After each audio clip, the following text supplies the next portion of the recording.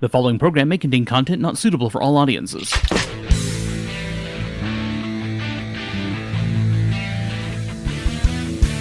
Welcome to Metagamers Anonymous, program dedicated to tabletop role-playing games and mostly related material, and a presentation of Prismatic Tsunami. My name is Eric. I'm Rich. I'm Joe. And I'm Vanessa. It is episode number 280, because Joe looked it up for me. Always do. You ask before every recording. Yeah, absolutely. I don't know what we're talking about yet, so we'll pretend I inserted a title right there. Boom. You guys Fix it in got it. post. You know, that's too much work. I promise nothing, sir. I figured the name of the episode will be episode 280, Fix It in Post. Fix it in post. I don't know if I want to waste that on this. That's a really good title if you think about it. There's a lot. There's a lot of subtext. Maybe more like reskin it and send it back out. Filing off the serial numbers. Which there actually you go. That's a good one. That's actually a great gaming phrase right there. Anyway, I've used that all the time with D&D, particularly with RPGs. I know what I want to talk about. I don't know what anybody else wants to talk about. Yeah, Richard's got a topic for us. We're going to get to that. Let's topic. Topic. You will make it a topic. It's all good. It's all good. TsunamiCon. TsunamiCon coming up October 21st, 22nd, 23rd of 2022. And we're planning on getting together for 3 solid days of almost nonstop gaming. We make everybody stop during the night and go to sleep. Excited. But so excited. Because we want them to function for 12 hours the next day without a whole lot of breaks. So, I have Monday off. I am like watching the stats and hoping that it's not going to be a mask-on event. It might be, though. Yeah. It might be. I know. I keep watching those. I'm hoping maybe if we just get through the high phase now, by the time we get to TsunamiCon, we'll be back down to medium where they don't. Yeah, we'll definitely pay attention to the CDC regs on that, kind of pay attention to the threat level, the risk level that they're measuring in Sedgwick County. Yeah. It's not a huge deal. No, I've had somebody ask if we were planning to police vaccinations. Although I reserve the right in terms of service when you buy a ticket, I definitely don't necessarily intend to, unless it feels like really. I mean, things would have to drastically change. Because we're just not a huge event. We're not that big. We'll stick at what the community requires. Yeah. But any event where you have 300 or 400 people in the same room, we do have to be a little cautious if necessary. And I don't want to get anybody else sick. Masks sort of thing. Right before you got on mic, Eric, I was finishing up a test because I was exposed a couple days ago. Oh, yeah, somebody you know? Yep. Oh, good. Excellent. I've been getting over getting sick, and then I just found out that someone I was nearby a couple days ago just tested positive, so I wanted to make sure.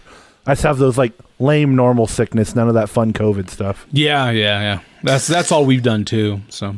We did some brain pokage, just to make sure. Right. You got a lot of good submissions coming in, though, right? For GMs? We have a really good start on it. I want to see more. I want to see more. I mean, and I know we always do. It's always kind of a little bit of a slog during the summer as I'm trying to kind of encourage people to get. But really, come on, guys. If you're going to run games at TsunamiCon, I would like to see everything posted, as much as possible posted by the 2nd of September at the latest. That's enough weeks out. I'm going to go ahead, and the following week I'll open early registration for VIG ticket holders so they can get in and start picking their favorite gaming events for the weekend. And then 10 days after or so, we'll go ahead and open up regular registration, give people a chance to sign up for games. If you are a game master, particularly if you're planning to use that discount for your badge or have already done so, because these things are independent in the system, you can go ahead and schedule games now even if you don't have a badge. Obviously, we hope you'll show up and run them, so you're going to need one at some point. Or vice versa. If you want to run some games but haven't decided what they are yet, you can go ahead and buy the badge. That's fine. And if you are running 12 or more hours of games and you just want a weekend pass, hey, it's free. You just covered it right there. And that's with role-playing games, that's usually 3 game slots. So, then there's a few people that do that. We're seeing some great stuff on the schedule. We got about somewhere between 25 and 30 games at the time of the recording on the schedule, or events rather, on the schedule, because I got some stuff on there, obviously, that's not just games.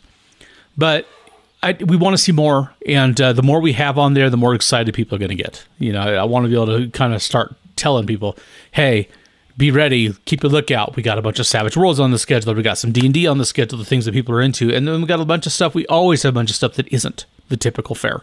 which is one of the things I love about our convention. Yeah, I and was our just community. looking. It looks like since the last time I looked at the website, you got another vendor. There's only a couple booths left.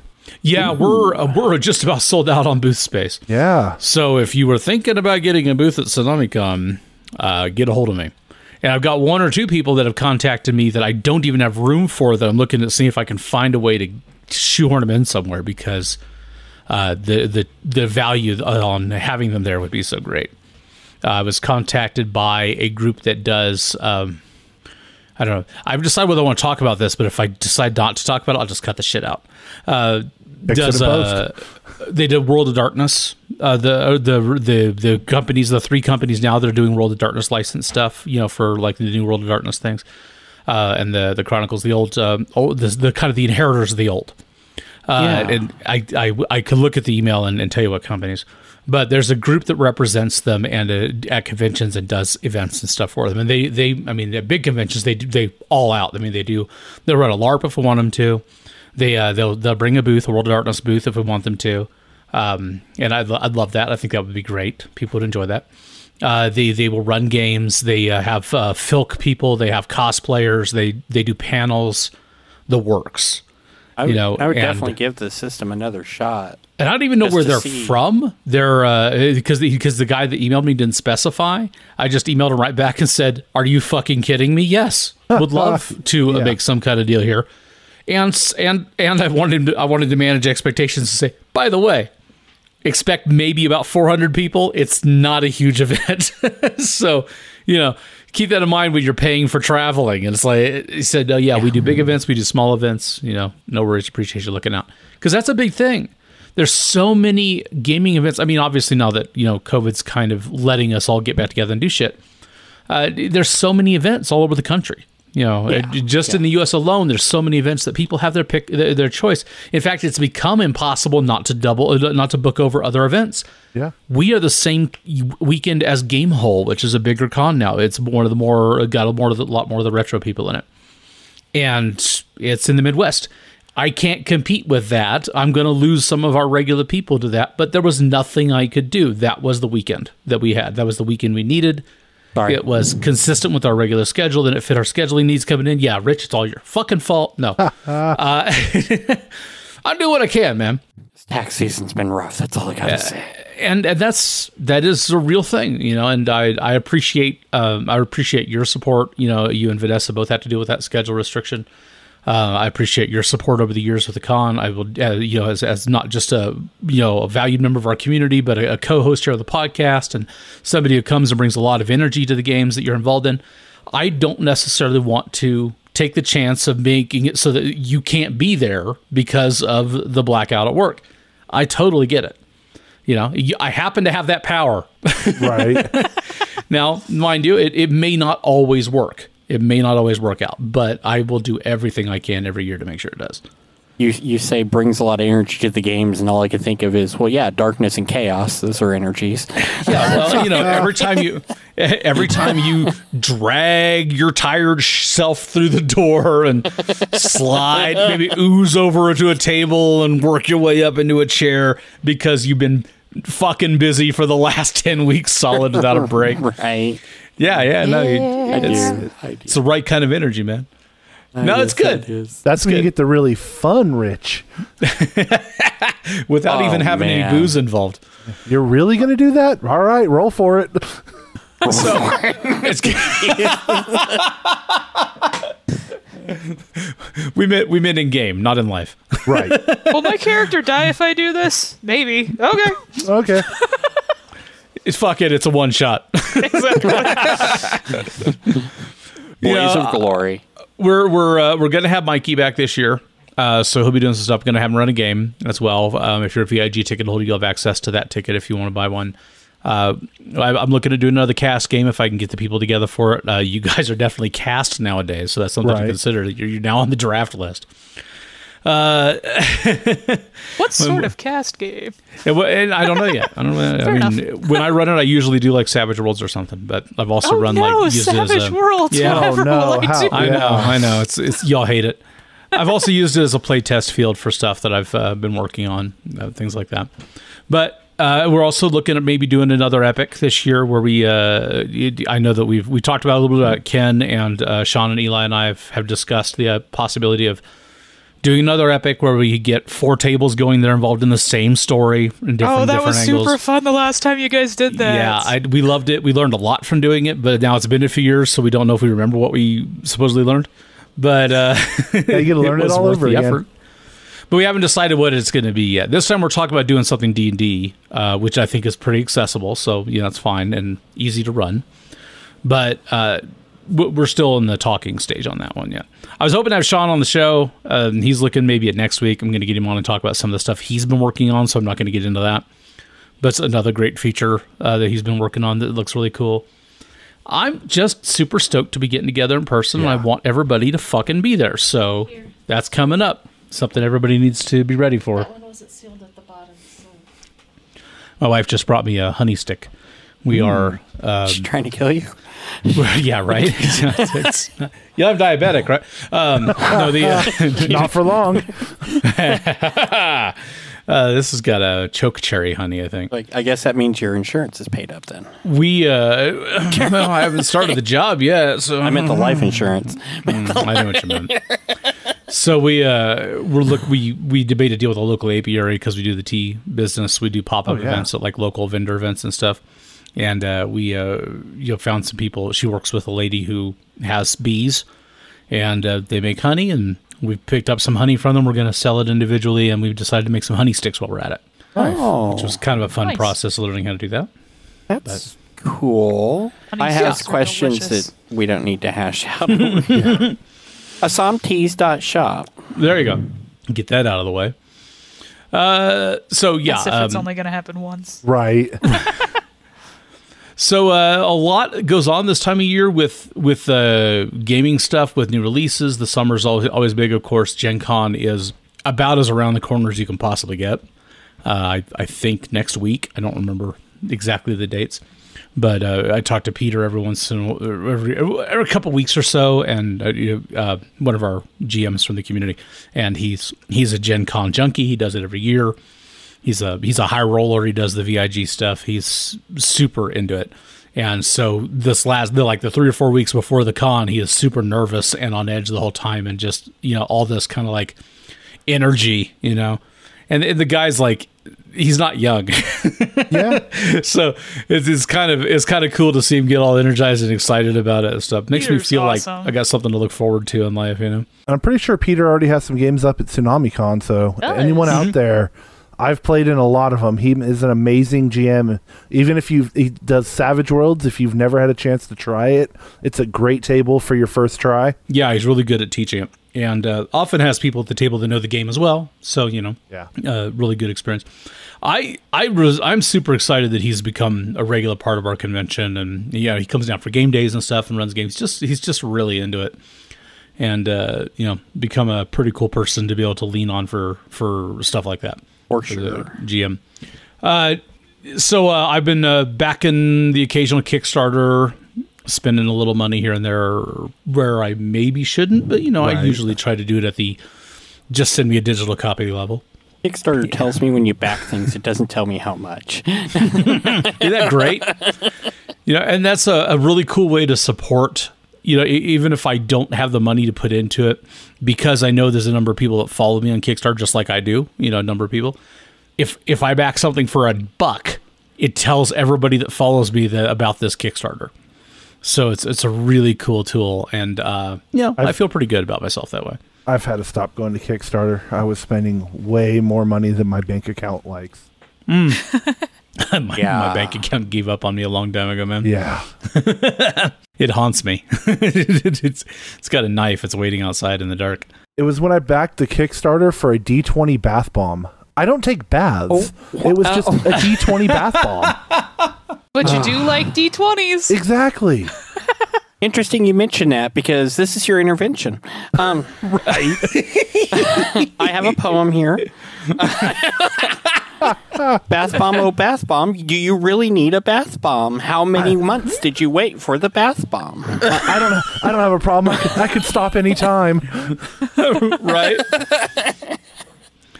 Dude, does it have numbers on it? Can you roll it? I mean, fuck it. The problem is, like, it's a compressed powder, so it's really crumbly. Tear apart. Yeah. I also backed the gelatinous soap, where it's just soap that has dice in it. I almost got that one. Yeah, I did that one too.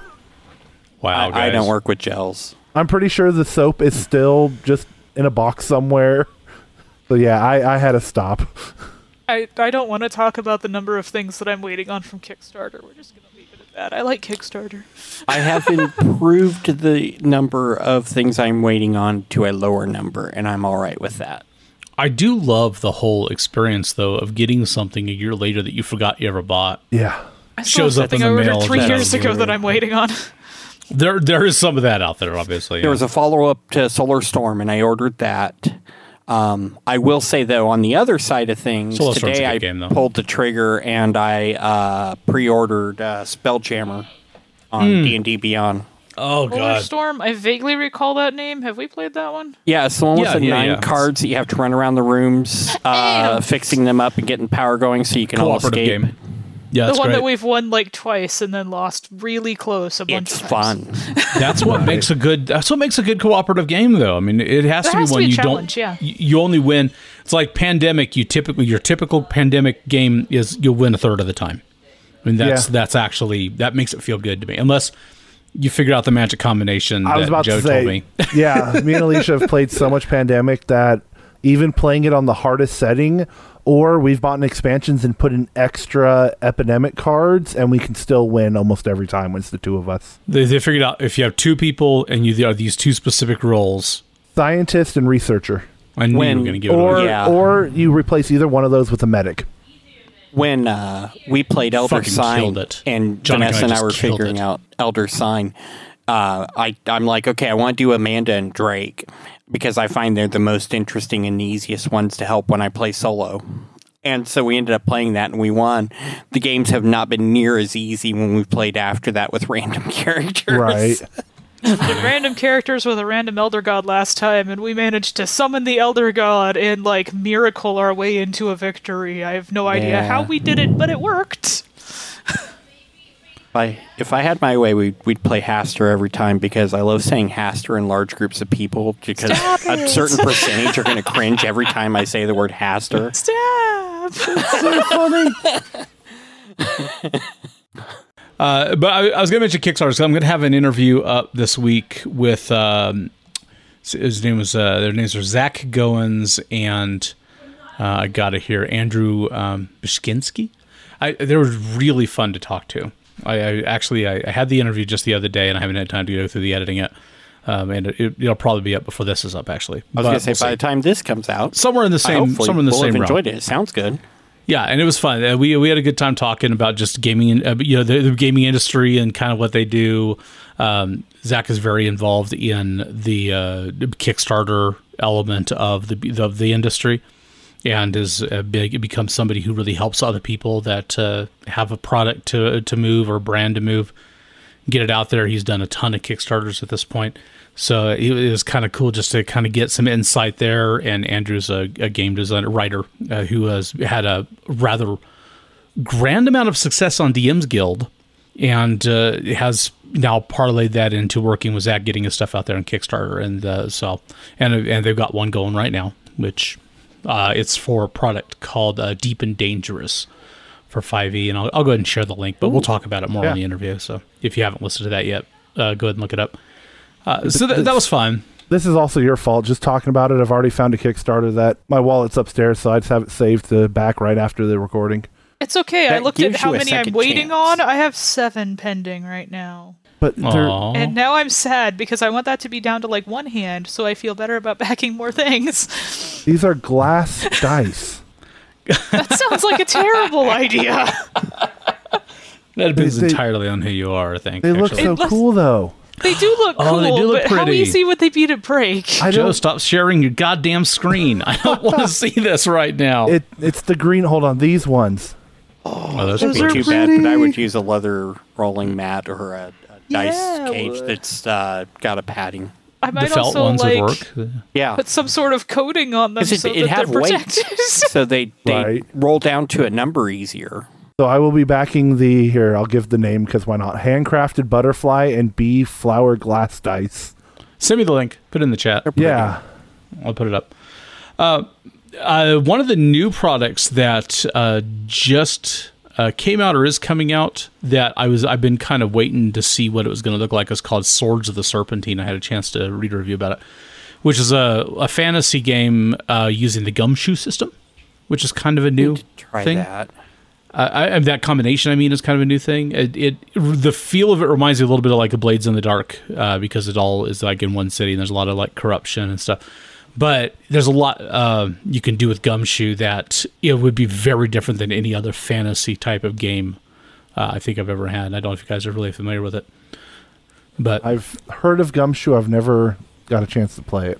Yeah, I've run some Gumshoe stuff, but it was very much in the horror genre, which it does well with because it's a mystery. It's by the name tells you. The system is oriented around solving mysteries. It's an investigative system, so it's very skill based, and it has it's all of its rules kind of focus around that process rather than the typical traditional role playing game stuff, and very well. Robin Laws, I think, invented the system and has had a few books out, and so has Kenneth Haidt. They've done a lot with it. Kevin Colt put out the Time Watch system, which John has run at Vince before, but it's been a while, and he's talked about doing it again. But always some other new shiny comes up, and Kevin was one of the writers on this one as well. So I'm super excited to check that out, and I'll share a link to that information too. Just trying to make sure I keep an eye on stuff that's happening. There's another Kickstarter going to be coming up at the end of the month from Ian Publishing on the Advanced 5e stuff too. Level Up has another book coming out, like the Dungeon Delver's Guide, which has a bunch of like gear that is available specifically to certain cultures. Because cool. in the Level Up, it's because it's a version of D&D that's just a lot more broken down into a lot of different more pieces, and they took, instead of race from the standard books, they have culture and heritage, right? And so it's kind of a way of combining like your heritage is kind of like what you were born as, where you what species you come from, but your culture is kind of like what you were raised or what you lived amongst. That influences a lot as well. And these are like cultural equipment items. So like if you had one of the examples I saw in a preview on it was if you had they called them shadow elves, but they're basically drow. If you're from a drow civilization, from culture, and you had access to like their dark weave kind of armor or whatever they call it, that is got special properties, but is allergic to sunlight, starts to deteriorate if you expose it to the sun. That would be considered a cultural item. You would only be able to have that as a starting character because you're from that culture. And you would have to maintain some kind of link with that culture in order to be able to get those kinds of items again. It's kind of a cool idea. Yeah. And that's just one example. Of course, like the preview, because, everybody in the industry has a little fucking weird in them. The preview was all about if you're from the Aboleth-inspired culture, which are like people who were slaves or are descended from slaves of the Aboleth. So, like, I can't remember what they call it, tentacle-tainted people. I don't remember. But it was, yeah. It was all weird gear. Very cool. So yeah, just a few things I wanted to share. There's so much happening right now. There's so much coming out. Spelljammer looks awesome. I'm super excited to check that out. Go back into the verse again. I wasn't sure if I was gonna, because I've made a habit of buying 5th edition books, all the hardcovers and stuff since they started. Right. I've got a complete collection. To date, technically I was behind on getting the Radiant Citadel one, and it shows up in the mail tomorrow because I live in the middle of nowhere now, right. So I have to mail order everything. But the funny thing is the Spelljammer one is a little pricey, because like the actual like the physical product is like $3 in a case or something in a box and a DM screen and a screen, and so I just like. I don't know if I'm celebrating because my birthday is coming up, and I got a new job coming up, and so I'm going to be actually making money that I can spend on a few things like D&D books, and so I went ahead and made the purchase, and we'll plan to get it as soon as it's available. but we'll reserve judgment on some of it. But there are some preview materials on D&D Beyond. They call Spelljammer Academy. They got like a few chapters or pieces out. It's got some cool stuff, and so definitely take a look at that if you're interested. But super excited to see what it looks like. I have to. Well, it was like, do I need the whole book or should I just buy the player parts? Because that's what I sometimes do with books. But then I saw the thing blueprints, and I'm like, I remember getting lost in the blueprints, and I am a floor plan junkie. So yeah, here, take my money. The ships were so cool. Remember in the second edition Spelljammer box, they had all the cards. They had the ships on them. Yeah, like the full size, cardboard cards. Right. I had that stuff somewhere. I mean, I got a half a wardrobe full of old junk, and some of that might still be in there. But I tell you, I am super stoked to see what they do with it. It's looking a little different than the traditional, which I like because I like to see things shaken up and handled differently. But again, we'll see what happens. And ironically excited about it, but don't know that I'm going to be running it anytime soon. It's just not. I got a lot on the schedule right now. I just saw a picture of the alt cover of those books, and now I really want it. Right? Speaking of covers, okay, so I saw some comments about this a couple days ago on Facebook, I think it was, from just people I knew. And they were talking about a starter set, a Dungeons & Dragons starter set coming out called Dragons of Stormwreck Isle. Have you heard of this? No, but now I want to know more. It's just a starter set, so it comes literally with, just like the original starter set, it basically comes with an adventure and tips and information on, those are... Joe, stop sharing your damn screen. I know. That's so gorgeous. That's the Spelljammer stuff. That's the special edition Spelljammer books. If go online, look them up. They are gorgeous covers. It's very pretty. Very pretty. So the Stormwreck Isle starter set it's going to have adventure, and it's going to have some dice in it. It has some pre-gen characters, so it's got character sheets in it, and advice in the adventure for first-time game masters. It's a way to kind of introduce, get people into the game, just like the other starter sets have been. There's been like the original one, and then I think the Stranger Things starter set was like that too. And they've had two there was the Explorers and the Starters, I think it was. So there's been two of those boxes, and then the Rick and Morty one too. Yeah, I enjoyed the Rick and Morty one. The Rick and Morty. Yeah, all that flavor, It was a fun take. I wanted to get the Stranger Things one because it had all that flavor from that, and I never got to get around to it. But I was trying to figure out why people are so excited about this one, right? And this really is one where if you could take a moment to look at the cover art, and I got to tell anybody, if you have this chance, look it up. It's called Dragons of Stormwreck Isle. I had a hard time finding it because it turns out that it's not coming out till like October or something, unless you buy it at Target, who had it released this week. Okay. I don't know. What I'm hearing is I need to go to Target? Yeah. You might look. Oh, well, if you're interested. But the cover has some... Are you looking for it, Joe? I'm looking at it right now. Okay. Yeah, I don't know if you can see the characters on the cover very well. If you could zoom in on that. Oh, see who those are? I'm not sure who they are off the top of my head. Of course, Rich, you should know. I don't know if you're looking at a screen. I can't focus that well. Those look like versions of Hank and Sheila from the cartoon. Oh, you're right. I see it now. See the glowing energy bow and Sheila jumping through the air, the acrobat with the staff. Acrobatic stuff. And you showed that other picture there for a second. They had the guy with the shield. That's Eric the Cavalier. It is the mage. That doesn't look like Presto. But the whole excitement about this, I think, on the internet, all the buzz was because of that art. I think that's all it was. But it was like $20 at Target. I actually contacted the Target in Pueblo through the website and got them to ship me one. So it should be here in the mail this next week.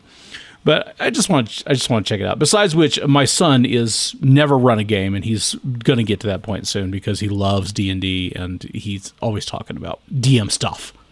So it doesn't hurt for me to have starter stuff around. Why? My problem is that he is so... Well, problem is a relative term. He is so digitally oriented. He lives on his computer screen, right? He's 13 years old. And so everything he's ever learned about D&D comes from that. He has never sat down with pencil and paper and dice and played a D&D game. Never. I mean, we've even done it to where there were other people sitting at the table with him who did, and he still brought his computer or at least his phone in with the app to do everything. To be fair, once I started getting online resources for it, I did that a lot too. Yeah. And I still do. And I do it not because I love it, but because the convenience of it is so extraordinary. When I'm running a game, especially, there's so much to keep track of. In addition to being able to access all those rules and everything instantly.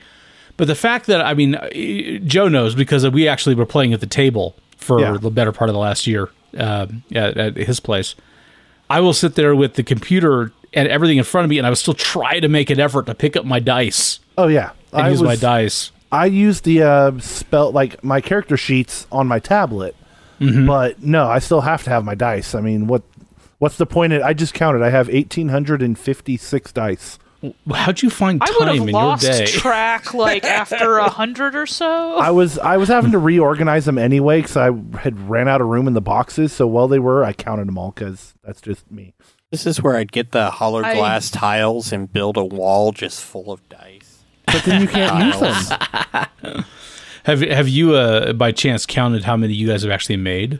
No, I haven't, and there's no way because we've sold so many already. And right, I mean, I wouldn't have a record of all that necessarily. No.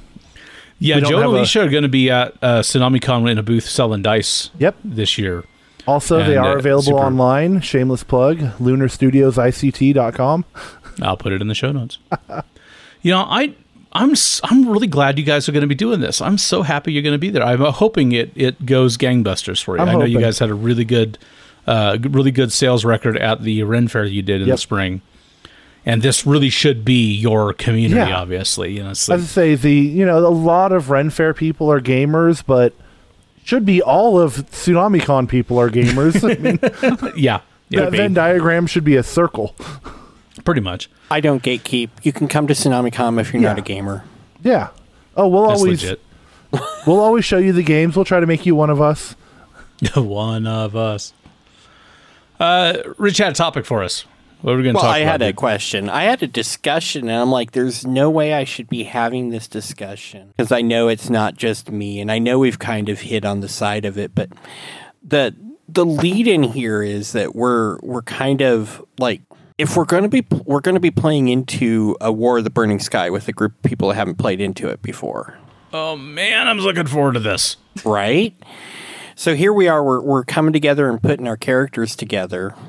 And I've already done this thing where I'm like, I need to pick another language I can do, and I've got this monk, and I've already read the player materials over and over again. And I as this monk, I've spent time in this, Thing of the Two Winds, and when I looked up languages, Thing of the Two Winds, right, Monastery of the Two Winds.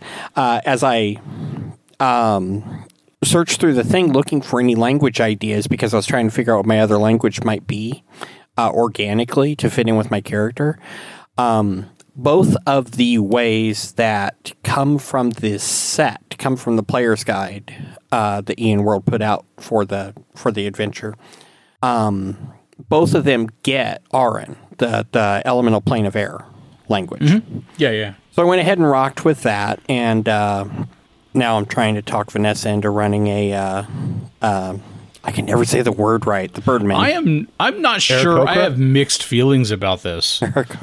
He brings this up this morning because she was the last one to decide she's going to play. Everybody else is kind of put together their concepts, and she finally says, I think I'm going to go with the Ranger. And but somebody makes a crack. She says, I don't even know what race I'm going to be yet. And Richard's like, how about an Aarakocra? I think it's a good fit. I secretly hate you, but I think it's a great idea. No, I think in battle, you aren't going to fly much. You may fly to get away, in which case you're just dealing with the normal attacks of opportunity. The moment you're flying, you are a bigger target for ranged people anyway, so you don't want to spend a lot of time flying in combat to begin with. I think it's going to be less of an issue than you think. Oh, it isn't an issue per se. It's keeping track, finding a way to keep track of that additional dimension on a two-dimensional digital combat grid on a virtual tabletop. Like I said, I don't think it's going to come into play too much. I don't think she's going to spend time in the air because you're just going to be a target at that point. It's be like, well, I don't have a healer to target. Oh, look at that one flying in the air. That's a danger. Let's kill that one. There is that, but I want you to remember that we're talking about Vanessa. And I was concerned when I immediately thought about this. I was concerned with the fact that she would find a way, because she's talking about a ranger, so maybe she's going to focus on artillery. Maybe. She will find a way to be somebody who attacks from a distance, and then if things go badly from her perspective, she'll just bug out through the air. Which works if you're outside. Yeah, that does. And a lot of this campaign takes place inside and outside. But there's something to be said for the... you're not going to be flying and shooting a bow. Why not? Have you tried to pull a bow while you're flying? Dude, I don't know. Answer honestly, Joe. Not recently. To be fair, that type of character would have more experience with it than Joe would. Yeah. Okay, fine. I don't think we can logistically tell a player about to play a bird person that they can't they can't use their weapon in the air. That's like telling a centaur they can't fire a bow because they're like on a horse, even though they are a bow horse. on a horse. They are a horse. No, I don't. I don't know about that one. That's a question that I mean, think about, but it's interesting. Anyway, question that comes into leverage stuff, but I think that the image seems solid. But I don't know what she plans to do. But for example, I think an Aarakocra would more often than not utilize their wings as part of their combat technique because their talons are a primary weapon for them, and their talons are on their feet. But also getting their wings damaged would be one of the worst things ever for them. But it does make you a target, just like Rich said, which I think is an interesting point. Looking at the stats, and it would probably allow for dive attacks, which would be interesting. There is a limit that when you're flying, you can't have medium or heavy armor. Yeah, well, Rangers often will stick to light armor anyway. Yeah. That's why I thought it was a good pairing. I did notice the fly speed, I think, is just the same as your walk speed, right? So it's like a walk speed is 25, fly is 50. No, this is the new one under Mordenkainen's. Oh, they're the same now. They upped the speed to 30, but it's the same for flight and regular. I'm looking at Elemental Evil. We're looking at the one in Mordenkainen's, the new one. I didn't know they updated it. It's more balanced, I think. That book's upstairs. The Monsters of the Multiverse book has done a lot of updating, and I got mixed feelings about some of the updates. I think the faster fly speed would make more sense, but I mean, it's up to you. I have no. I think the balance is good though, and would keep the person invested in the combat if they couldn't fly 100 feet with a dash action. Yeah, exactly. Bye. Now. And that was a side thing, but definitely it's one of those things I'm like, well, if you do that, you can go ahead and take our. That's the other thing is that the Mordenkainen's only gives you one bonus language on top of common, as opposed to the legacy one that has you get their own racial language plus RN. Because their race is considered historically to be from the elemental plane of bearers. Exactly. So we'll still see what happens. Here's something to consider too, and you're not the only one talking about playing a really unusual race in this game. Because John's planning to play a Harengon, and I was like, "Okay, I got rabbit people and bird people. This is great." You saw the rogue's a changeling, right? Yeah, but they can blend in. and the questions that Sean asked going into it were very much oriented on already being very much an outsider, like from another world or something. So I don't think there's meeting expectations. I was gonna say though, with like the Harengon and the Aarakocra, for example, I mean, you're not going to find a lot that talks in like the book about on Gate Pass about these races. Obviously. I just want to watch Vanessa have to fight the urge to snatch up the Harengon when she's hungry, because isn't that what birds do? Is grab rabbits? Maybe. Racist. Anyways, so one of the things I'm looking at this party dynamic, right?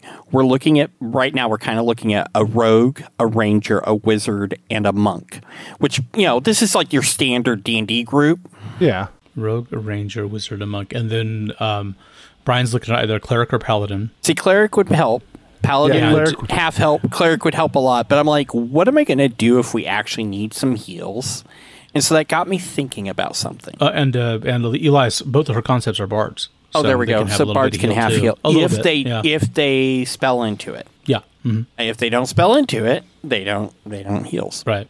Either way, that sounds like a pretty good balance if you can get the cleric in there. If we get the cleric in there, it'd be a great balance. Yeah. But on the other hand, the paladin might be a better choice for him just because the more combat power. That's true. And paladin bard if they both side spec.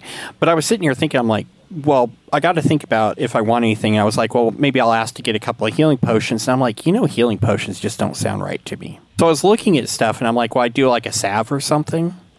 But I was like, you look at anything that says it's like a salve or something in the game, it's a wondrous item, and it's like super expensive and way over third level. Because they'll be considered like rare or whatever. So I'm like, but all I want is something that effectively does the same thing as a healing potion. Mm-hmm. Like, same limitation. And I'm like, how hard would it be to go ahead and reskin something and say, well, it's not a potion, but it is a healing potion? Because you follow the same rules. If you can pour a healing potion down somebody's throat, while they're unconscious, you can rub a healing salve in them. Yeah. What you can't do is throw the healing salve from across the room and hit him in the face like a monkey throwing unhappiness at you, because that's not going to work. Of course, it wouldn't work with a potion either. Yeah. Exactly.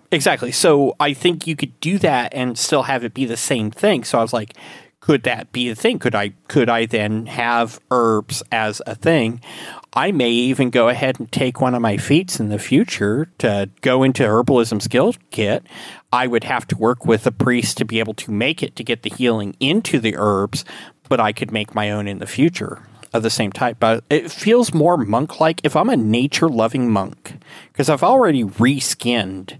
The drunken master, because I don't want to have any of that feel of drunkenness, but I want to continue to have something that has that dodginess of like the monk from Remo Williams, like the twins. What did they make? They made that, not twins. The sisters. The Matrix. Matrix. Wachowski sisters. They're not twins. They're not. No. Not even close. Still not. But I remember you talking about that though, like that kind of unpredictable, non-traditional kind of fighting. Where I use like, I walk with a staff, but I don't really need to walk with a staff, but I walk with the staff so people think I'm feeble and can't protect myself. And then I start kicking their butt with the staff. I've been watching Airbender lately. That kind of stuff is just great. Right? Exactly. So it's kind of where I want to roll with that. So I've already reskinned that whole thing as of the wind. And I'm like, well, how hard would it be? So I could reskin a potion as like a salve or something like that. Absolutely. I did exactly this in a game I was running. I had someone who they were a druid, but they didn't really focus on the healing part of it, like, because you can take some of the healing spells as a druid. Right. But they were collecting and always having potions on them, and I talked to them like, hey, since you're already they would do other herb lore type stuff, and we just completely reskinned it as a salve. But to make it cost the price of a potion to buy that kind of specialty herbs that you're not going to just find out in the woods that have been treated and dried, so it's not something they're going to make on the road. Were you still treating it as a magical effect? Yeah, basically making it congruous. Exactly. Well, and that's where I was like, because I think the reason the other ones are more expensive is they do more. Like, they'll treat poison, and I'm like, this I just want to have straight healing effect. Yeah, and the way we made it work in game, because like you said about throwing a salve at someone, we said it's, to drink a potion takes an action. You got to actually drink it. So it takes an action to rub it in, on thinking like or Tiger Balm or something like that. Yeah, exactly. So you can't just thump them with a glass jar of it and they'll get healing, but you have to take a couple moments to rub it into their chest or something like that. That's fantastic, actually. That's exactly what I was talking about when I said filing off the serial numbers earlier. Yeah. Was about taking concepts. Your subclass is the same story, by the way, because I know that you made some changes to one of the whether I don't know if you were doing the east wind or the west wind, but you took one of them and went, look, I want to make some changes. Well, actually, I took Drunken Master and I filed off its serial numbers. Changes, right. I made everything about nature and wind because I didn't want to I didn't want to connect it all to the drunk story. I've already got a dark enough story. I mean, I have a disclaimer at the beginning of my background that says, this is a dark story. Don't continue if you don't want to deal with it. It's about abuse and stuff in his background. Yeah. Full of triggers, huh? May or may not deal with that in the actual story, but his background definitely got him out of his house. Don't give me a backstory if you don't want to see it dealt with. It'll probably be dealt with. I can see us eventually in Gate Pass taking care of it. But that would be one of my character's life goals anyway. And I got a lot of turn. But yeah, I skinned it. The only change other than names that I made to the Way of the Drunken Master, when I made it the Way of the Wind, so I just made it a generic. He's straight combat wind, unlike the Wind of the East, or the Way of the East and the Wind and the Way of the West Wind. One of them has some sorcery magic. One of them has some clerical magic. Right. I don't have magic. Okay. And then I replaced the brewing kit with just nature. Min-Max of me wanted to make it athletics, but I couldn't do that in all good consciousness, so I just went with nature because this is a nature-based focus. I like it. And so that's where I went with the wind, and I went ahead and with nature because that helps me connect with the balance of nature. I think it's an interesting opportunity, too, to explore a character that didn't quite fit in, because the Monastery of Two Winds has two masters. Yeah. Who's one of them's name's Longinus. I can't remember the other one at the top of my head. But one was the founder of the East Wind philosophy. One was the founder of the West Wind philosophy, and of course the subclasses that came in the player's guide for. I was going to call it Zeitgeist. I'm so sorry. For the Burning Sky. Sorry, Ryan. The other one. Who, obviously, if you didn't fit into either discipline, but you were studying at the monastery and trying to better yourself and learn what it was you were looking for, all the more reason that you wouldn't end up taking a path that led to magic, since those paths were specifically laid out in these philosophies, in these paradigms. Mm-hmm. And you took some of the teachings there, but then obviously we're teaching yourself beyond that, because there wasn't somebody that was going to teach the way you're learning. And I still learn. When I retire, my goal then is to come back and become a straight guard for the monastery. Mm-hmm. Where I spend hours standing around doing nothing until somebody does something they're not supposed to do, and then I stop them. That's probably not going to happen, but no, I'll die at 5th level. So, we're going to do a 5th level prediction, huh? Because we're starting at 3rd. Gotcha. It's okay. Say, Vanessa, okay. I think you're being called out here. I totally was. Always. No, that's great, though. And I love the idea of taking things. I mean, I do it all the time as a game master when I'm running, particularly monsters. I do it a lot. And this like the Monday night game I ran, where I wanted a lot of the world to feel unique and different. I wanted to. There's some things that the characters run into that have a very classic or traditional D&D feel, but there's a lot that doesn't. But statistically, a lot of the times, it's the same shit. I will make one or two small changes to a monster, change the name, and completely alter the way it looks. Yeah. When I describe it in game. And I've not, probably 8 times out of 10, nobody is figuring out what that was or what I might have gotten that from. Yeah. And sometimes I take relatively obscure creatures, too, and do it with it, just to kind of add that level of flavor. But mostly I'm not looking to just kind of fool the players.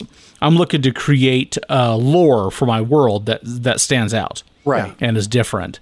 And that's the easy way for me to do it. I don't have to reinvent the wheel every time. I can just find something that I really like that mostly gets me there and file off the serial numbers, like make it look different. Yeah. The Wheel of Time, where Jordan liked to rename everything. Yeah. No, that's a good trick for writing fantasy.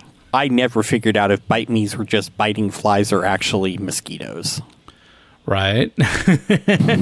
Because they're not going to come out and tell you in the book. They're not called that. Yeah, it's funny. I've probably done things like that with the healing, like tinctures, but almost always it's like in a situation like yours where it's a player who has a character concept or idea and wants to do something non-traditional in some way.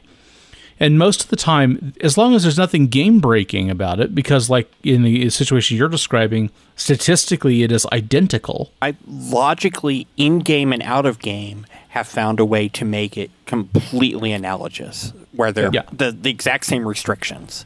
Because I don't want... I literally want to be able to say when I'm playing in-game, same rules as a potion.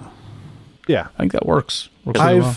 I've had a handful of times where players have come to me and asked if they could do stuff. I'm always, go for it. If you're just reskinning but using the exact same stats, what do I care what it looks like? Right. Have fun with it. Make it your own. So you want to call it something else? Great. You want to put a different look on that. It's a +1 sword that does fire damage. But you want to come up with a great background and description of the sword? Go for it. What do I care? That's even better.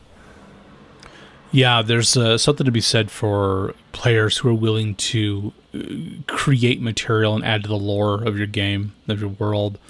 I know that famously I ran a campaign where a kid wanted to start out first level with just a weak magic sword, but it had this great value to him. It was a weapon that he was going to be always attached to. He was never going to replace it. It was a signature weapon for him. It was a symbol of his devotion. So there was going to be some limitations there long term already inherently. But even then, I told him, I said, I'll do that for you as long as you give me something I can use to make your life more difficult. And so we settled on a narrative trick where he had to come up with a deep, dark secret that I could leverage against him at some point later in the campaign. And boy, did I ever. And it was amazing. And it was dark. And it was harsh. And it pushed his character into doing things that he would never have wanted to do, and working with the villain when he didn't want to do that.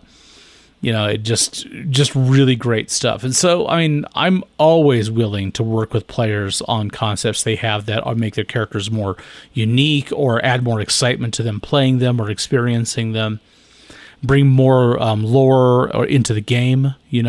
Everybody knows I love good backstories. I think there are obviously limits or levels to which those things can be valued, just to kind of depending on your game and your game master and your expectations. The joke obviously is, you brought me your 19-page backstory. Do not expect me to read all that.